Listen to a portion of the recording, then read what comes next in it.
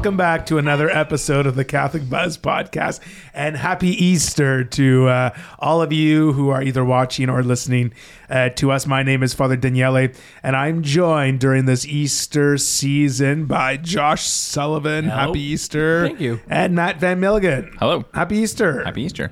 So I hope that your Easter celebrations went well, and we are now officially in what we call the Easter octave, where we celebrate Easter for 8 days. So we start, obviously, Easter Sunday. We're at the Easter Vigil, and it goes till Divine Mercy Sunday, which is this coming Sunday. Mm-hmm. Crazy. Yeah. Lots of fun. 8 days. Remember? Do you remember we talked about the Christmas octave? I was going to say, that's Yeah. what brought me to too. Yeah, there's the Christmas octave. In the, we the celebrate days of Christmas for 8 days, and we celebrate Easter for 8 days. And so we celebrate each day of this week like it's Easter Sunday. Mm-hmm. So we can use the same readings if we want. We can celebrate so. It's a really the resurrection. Yes, it's the significant event of our faith. So we celebrate it.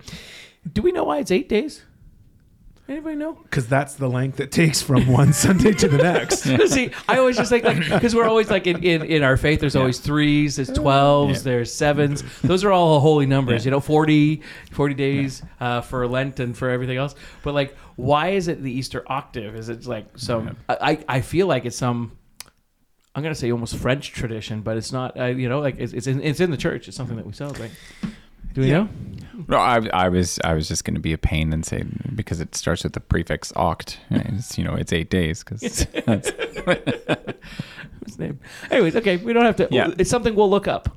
Yeah. We'll come back. And it is the two greatest feasts of the church year, right? Christmas and Easter. So we celebrate the octave, which is to extend the great celebration, right? I think we're Christians and Catholics specifically are always willing to extend celebrations. Yeah, exactly.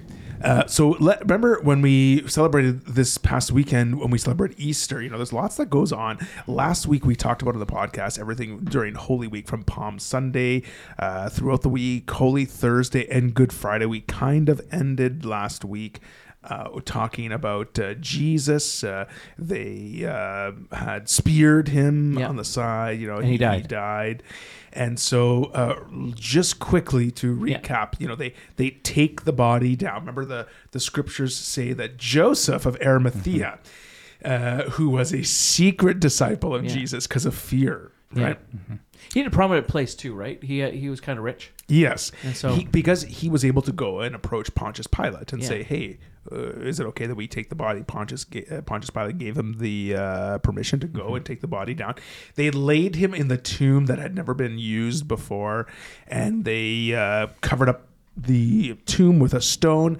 And in the gospel account of Matthew, there's people like, "Hey, remember what this guy said? He said that after 3 days he would rise again. So let's make sure that we seal this tomb up as best as we can, or else they're going to come and steal his body." Yeah, I think that's one of the things that really stood out to me this time, was that people came and said, Jesus said he was going to rise again in 3 days. Let's go put guards on this thing. Let's seal it up with a big stone. Let's make sure this doesn't happen, because, we don't want his apostles to say, "Hey, look, he rose." Yeah. They kind of did a preemptive there, like we already seen him do some pretty crazy things. Yeah. And we don't want this one to be one of those things. Yeah. So why was it so important that he rose? Why wasn't just the death enough? I mean, the death is what kind of brought it up to the he died on the cross for us, so that our sins are forgiven because of his sacrifice on the cross. Why was it important that he rose? I would say, okay, so it is important, but it's possible to imagine that, God effecting our salvation with just the death on the cross. Yeah. But there's a significance added by the fact that he rose again, and more than that, he rose bodily. That is, that it was just kind of this ethereal spirit rising and hovering above that. Yeah. That is no, he was actually resurrected. And again, not merely revived, or not merely not in the same resuscitated as like Lazarus, or like the soldier's daughter.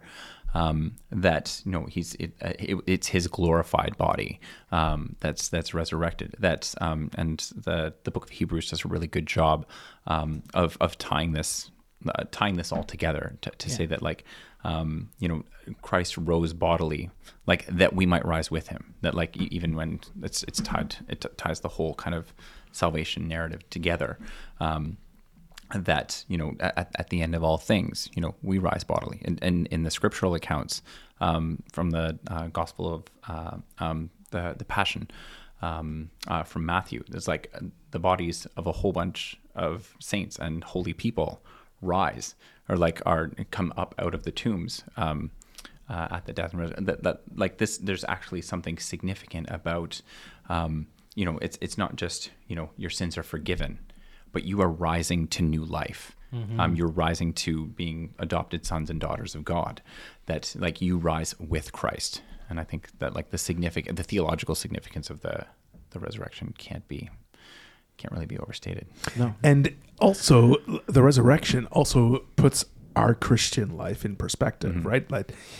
Like what Jesus had been speaking about, and our life together with God is not just for us to understand here, right? But it's for all eternity.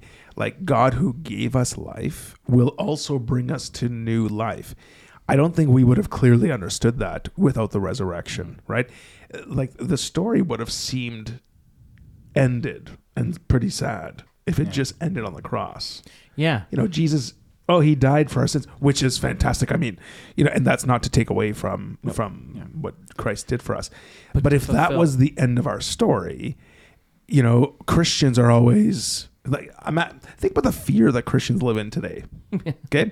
So, and there are parts of the world where literally people like the Christians are fearful for their lives. Maybe in our part of the world, we're fearful more about what would happen, I guess, to us when we really express our faith in Jesus, whatever it might be.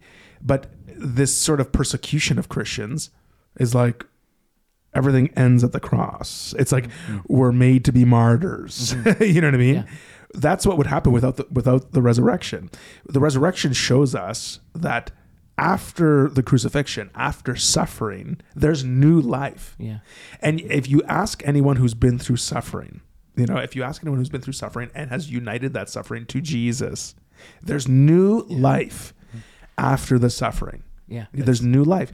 And like the resurrection gives us that, like the church calls it the Paschal mystery. The church calls it like our new hope. You know what I mean? Like it's the Paschal hope. It's what God signifies to us, that no matter what happens, he's in it with us for the long haul, and we're in it with him for the long haul. I think back to one of the famous sayings is the only two things that are certain in life are death and taxes. Yeah. But that is kind of one of those, like death has always been a certainty. We all know that one day we're going to die.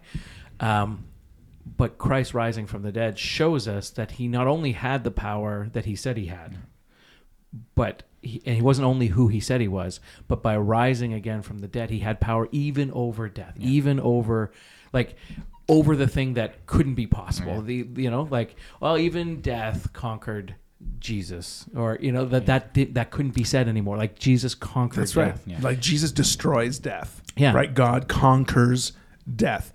And we believe, remember in the funeral rite, if you've been to a Catholic funeral, we use the words that life is changed, not ended. Right? So when Jesus died on the cross, life was changed. It wasn't ended. Yeah. Right. 3 days later, he rose from the dead. He rises from the dead and like Matt said, he didn't just come back to life like Lazarus. He's the resurrected Jesus now. New glorified he's body. glorified. He transcends time, transcends space, like he is a new creation. He's the resurrected Jesus. That's what we're called to. We're called to rise up to new life with Jesus. Yes, at the resurrection, When Mary and Martha, the sisters of Lazarus, were like, yes, Lord, we know that he will rise with you to the resurrection of a new life, when Jesus was talking about raising Lazarus from the dead. But we're called we know that we're called to that, the resurrection after the dead. But we're called to new life here. Now. Like, we're called to new life here. That's what the joy of Easter brings. It's like, for 40 days of Lent, we have looked inside of us.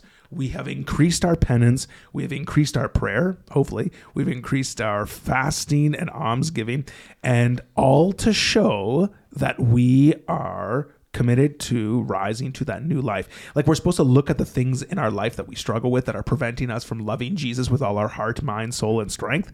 And then we're to overcome them together. Yeah. Right. And I think about this. Okay. I think about last week we talked a lot about the apostles. Think about the apostles when Jesus died on the cross. Okay. And they're walking with him, whatever it might be. Then he dies on the cross. Well, now all of a sudden they are sad. Mm-hmm. And they're angry. They're probably really disappointed. They're probably really confused. They're probably really embarrassed and ashamed that they spent all this time with Jesus, and now he's dead on the cross. They lock themselves in a room. They hide from the rest of the world, and there's this tension between them. It's like, Thomas, where were you? And blah, like, we were supposed to be like. There's this it seems like everything's going wrong. Yeah. And then when Jesus rises from the dead, they are literally brought to new life. Like they are literally made new. Mm-hmm. And their sadness turns to joy. Their anger dissipates. They break out of this place. And you know what's great about it is none of them say, I wish we can go back into hiding. Or I wish I could be sad again. Or I wish I could be angry, or whatever it is. They are literally made new. And that's what God does for each one of us. Through the resurrection, God makes us new. I love what you said about the suffering, because that is, I mean, through the little bits of suffering that I've had in my own life, that is kind of something, but seeing other people as well, you always wonder how certain people could go through such tragedies in life and then come out on the other end with their faith and with this awesome belief, and that they have such we look up to those people, and that they have such an awesome, deep faith. One of the things you said too was that the apostles, that's part of it with the resurrection, right? Jesus died for our sins. Great. That's awesome. We're forgiven, bridge bonded, whatever. We're back on track with God. However, one of the big problems there, where were the apostles there? And we were talking about a little bit before the podcast. The apostles are in the upper room. They're on the road to Emmaus, where they're walking there, I guess that was a nice 3 years. You know what I mean? And that's they were talking about how this just didn't happen the way that they expected it to happen. Yeah. The way that they thought it was going to happen. And were they telling anybody about it? Were they telling people, hey, yeah, I was there when Jesus did this? No. Because without the resurrection at this point, I'm not going to say that they're ashamed, but I think they think all those feelings that you just kind of described. They're ashamed. They're questioning. They're like, what does this mean? You know what I mean? Because I'm not quite understanding it. When Jesus appears again, there's a couple of things that are kind of cool about the way he appears, because we have different accounts of how he appears. He appears first to the women in the garden. And the cool part about that is, if they wanted to, appearing to the women, if this was a lie, this was appearing to the women as credible sources at that day and age was not the first person that they would appear to. They would appear to people of good standing, and normally men, because women didn't really have they weren't credible witnesses in court, right, at that time. And so the apostles coming forth and saying he appeared to the women first, that's not credible. That doesn't make it a credible source in a witness court. So if it's going to be a lie, let's tell the lie the right way, right? Let's do it politically, and figure out. So the fact that they're doing this, the fact that when they're coming out, they're telling people we were hiding in the upper room. They're not ashamed to tell the full story and to show how weak they were, or the spot that they were in, because that's a shameful thing. If you're telling a story about something and you're lying, you're always going to come out on top, right? I mean, that's kind of the way that when we lie, we always look a little bit better than we really were. from our perspective. That's not how the apostles told the story of the resurrection. They were scum. They were the ones that ran away from Jesus at the end. They were the ones hiding in the upper room, not doing what he said. They weren't like that. That's who. And then they were off fishing on a boat by themselves, not preaching the gospel.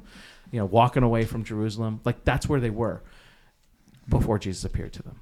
So that's Yeah, I like what you said there, because that's the first. So the first massive Easter that we celebrate is at the Easter Vigil, right? So that's the first massive Easter, and that's the gospel account that we hear at that mass this year. It was from the Gospel of Matthew, because we're in the year of Matthew, and so it's like the women were there, and who are you looking for? Do not be afraid. I know you're looking for Jesus who was crucified. He's not here. He's been raised from the dead. And then that's the Easter Vigil option, which you can also read on Easter Sunday. But if you are going to read the one prescribed for Easter Sunday, it is from the Gospel of Luke. There's two options. If you have an Easter Sunday Mass in the morning, you can read the one from John, which is Mary Magdalene, Rabuni, that sort of story, Mary Magdalene, that she thinks he's the gardener. Yeah. But if you have an Easter Sunday Mass in the afternoon or later that evening, you can choose the reading from the Gospel of Luke, which is the road to Emmaus, right? Gotcha. And we're also going to hear the Gospel of the road to Emmaus on the where am I here? On the third week, so not Divine Mercy Sunday. The week after. The week after that will be the Gospel, the road to Emmaus, and I think the road to Emmaus gospel, because there's a lot of appearances of Jesus after the resurrection, but since you mentioned it, I want to talk about the road to Emmaus a little bit. These two disciples who were witnesses to the event, now like they're experiencing some of the emotions there that we're talking about. They're walking away from the scene of the death of Jesus, because they had gotten the air taken out of their sails. Like these people, they had hoped in Jesus. Yeah. There were people who really thought that Jesus was going to save them, like in the way that they thought. Of course, Jesus does save, but all of their hopes, like think of someone that you really believe in and look up to, and you've given your heart to, and all these things, and the last thing you see is that person dead on a cross.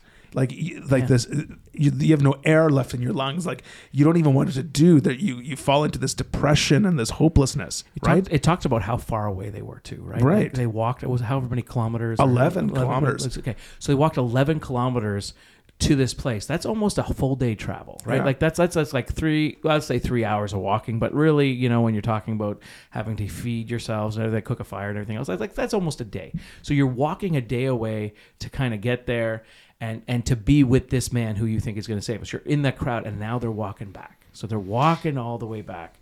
The gospel says they looked sad. Yeah. The gospel says they looked sad because how we get that is because, Jesus by this point had already risen from the dead and appeared to them on the road. So, so he appears with them and he starts walking, and they don't recognize who he is. They don't recognize who he is. And I think that's have you ever actually seen a guy, have you ever seen a guy or girl who has lost a lot of weight from the last time you saw them, and then all of a sudden you don't recognize them anymore? Right. Have you had that? I've had friends that have had that happen, or something has happened, and you just don't recognize them anymore.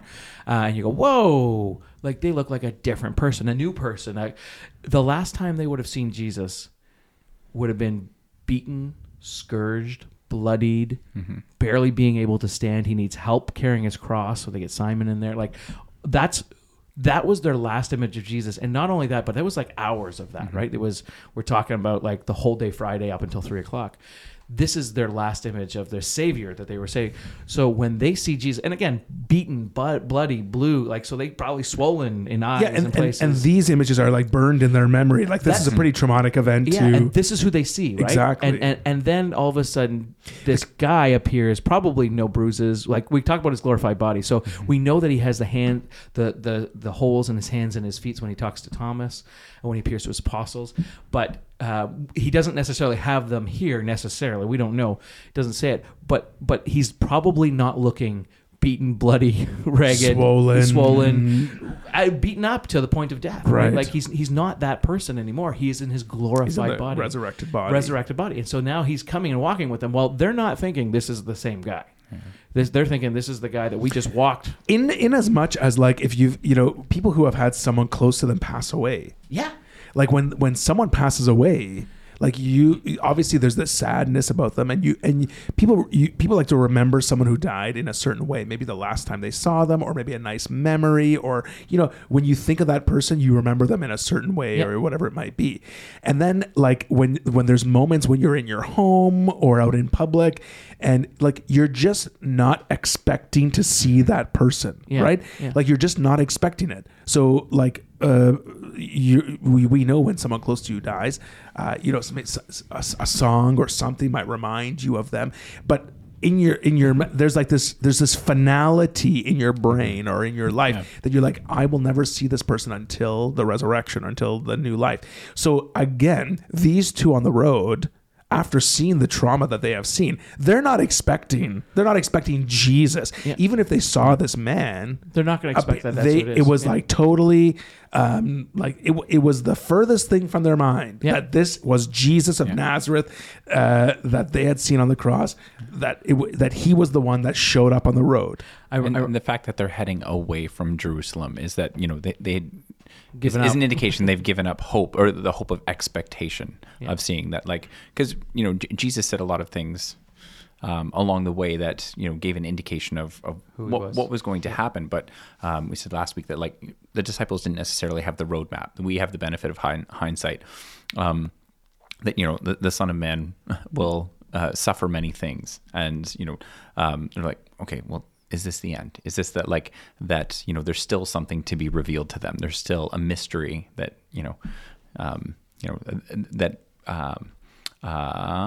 that needs to be fulfilled. Something Jesus said that that needs to come to fulfillment for them. While I'm like that for them, I think it's significant that Jesus appeared to a lot of people personally after his resurrection. It wasn't this like, it wasn't the triumphal entry. It wasn't this fanfare. It wasn't like on a cloud.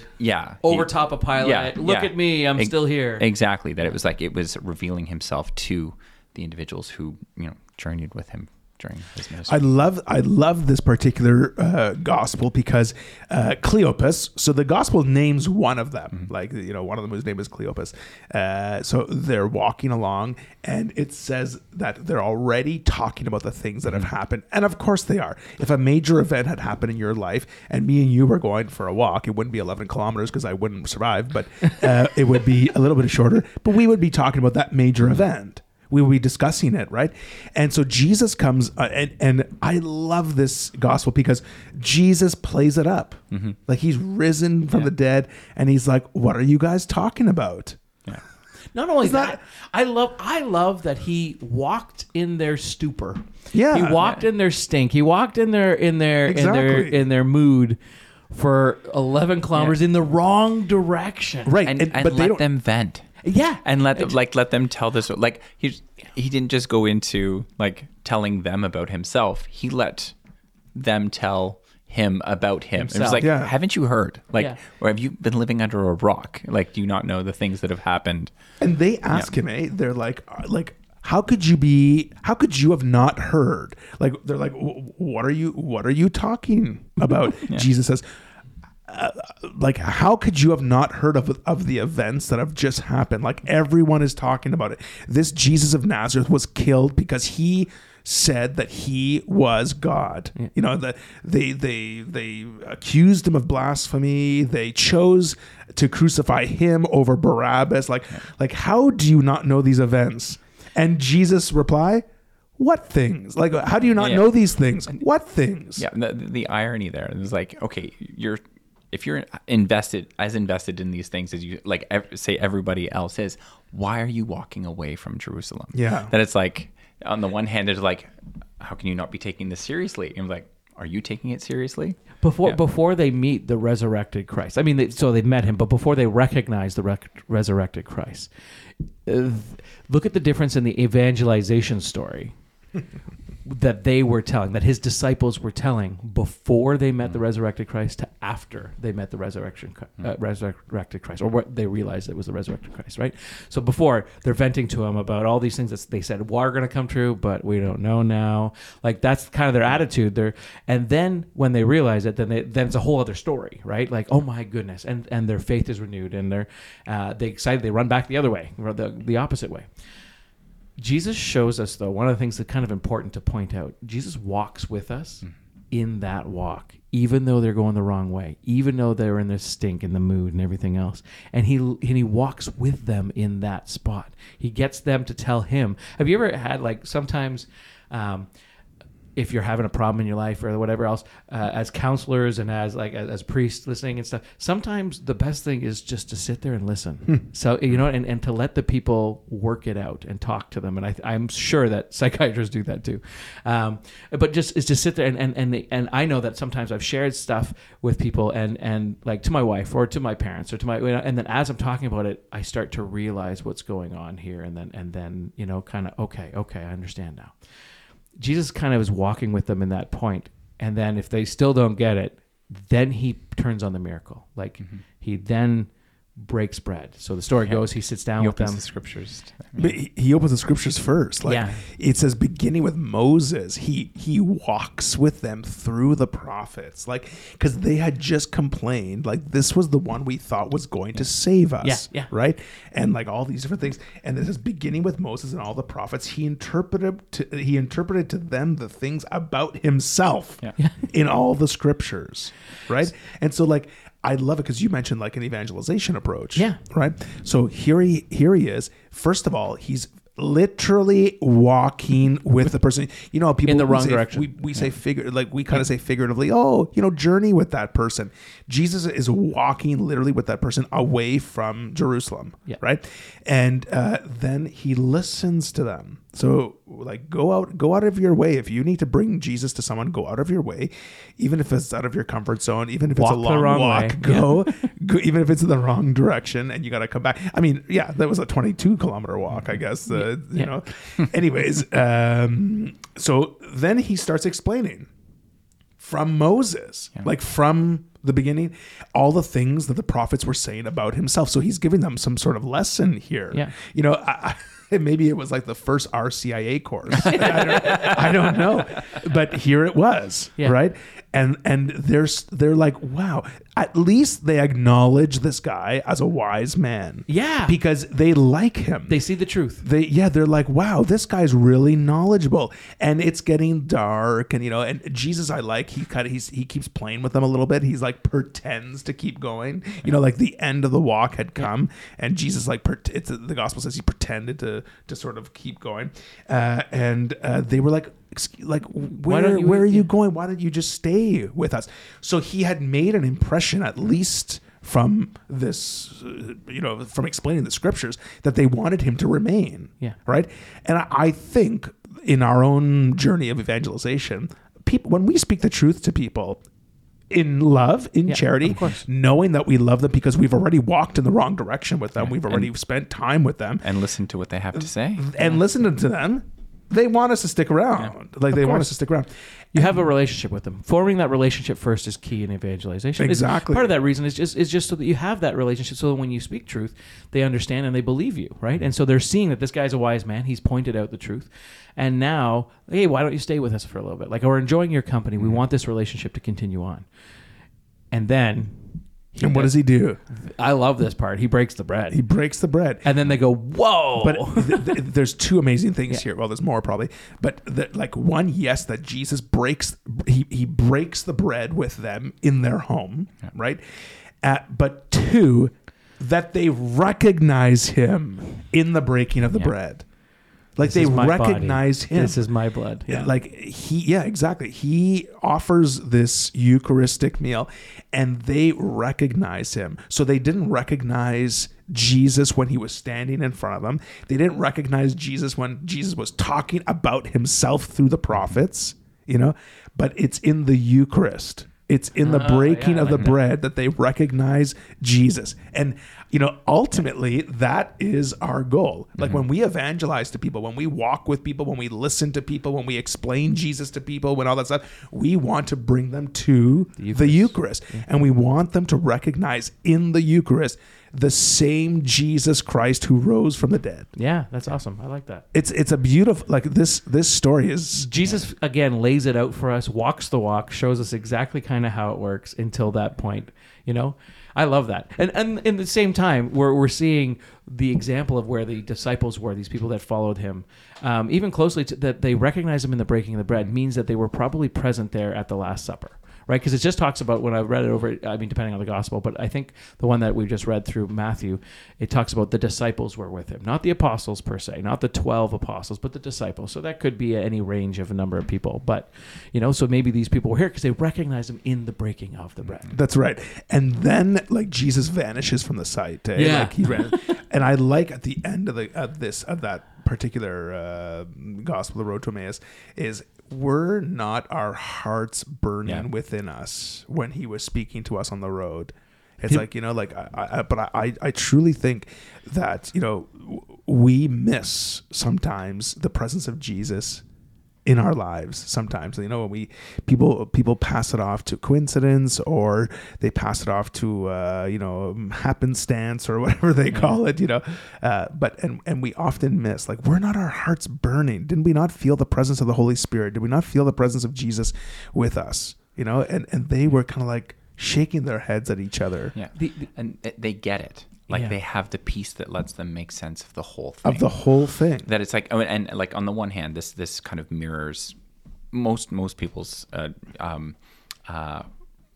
process of faith, or coming to faith. That it's that there's a certain understanding lays the groundwork for that final revelation of Christ, or having that personal encounter with Christ. And for a lot of us, that is in the Eucharist, or that is in the. But it's also kind of a mirroring of salvation history, the fact that he goes through the Old Testament and just that he's revealing himself he's the Word incarnate. Mm-hmm. That it's this. Gradual revelation of the whole picture, but gradual revelation of himself that culminates in the breaking of the bread. The definitive revelation of Christ is in the Word, but ultimately in the Eucharist itself. Yeah. And so at the end, the gospel says that same hour, same hour, they get up and they go back to Jerusalem. They don't waste any time now. This is how I picture it in my mind, on the way there, it was a very malaise walk, like a depressed walk. It took them a full day. And they're just kind of moping and complaining and listening to this guy. And on the way back, they probably half ran, sprinted, whatever it could be, because the gospel says they came back and told everyone that they had encountered Jesus Christ in the breaking of the bread. And again, remember what we were going back to before, we were saying at the time of the death, when that's why the crucifixion is not the end of the story. No, it's got to be, because even with these two disciples, their sadness, confusion, their broken hearts were healed, and they were brought to new life. They're made new, right? Jesus makes people new, and I hope that is the experience that people have after their Lenten journey and after the celebration of Holy Week. That we're made new, that we're ready to be new beings, being made new by the Lord, and to experience here the resurrection as we wait for the resurrection to new life at the end of our time, at the end of our life. So that's all the time we have for this episode that we talk about. There's so much more that we can say about the resurrection and the Easter season, but now Lent was 40 days long. The Easter season is now 50 days long, leading to Pentecost Sunday. So let's take advantage of the grace that's going on in this Easter season. Let's take advantage of the grace of the resurrection, and let's really allow the Lord to reveal himself to us, whether it's through our prayer, whether it's through listening to what Jesus has to say, or whether it's through the breaking of the bread, the Eucharist. If anyone has any comments or things you want to share with us about the resurrection, or maybe a personal encounter you've had with Jesus, drop us a line at askus@thecatholicbuzz.com or leave a comment on our Facebook or Instagram pages. So we are wishing you all a very blessed, happy, holy Easter, and may all of us be brought to new life through Jesus Christ, who is risen from the dead. For Josh Sullivan and Matt Van Milligan, my name is Father Daniele. We'll see you next time on The Catholic Buzz.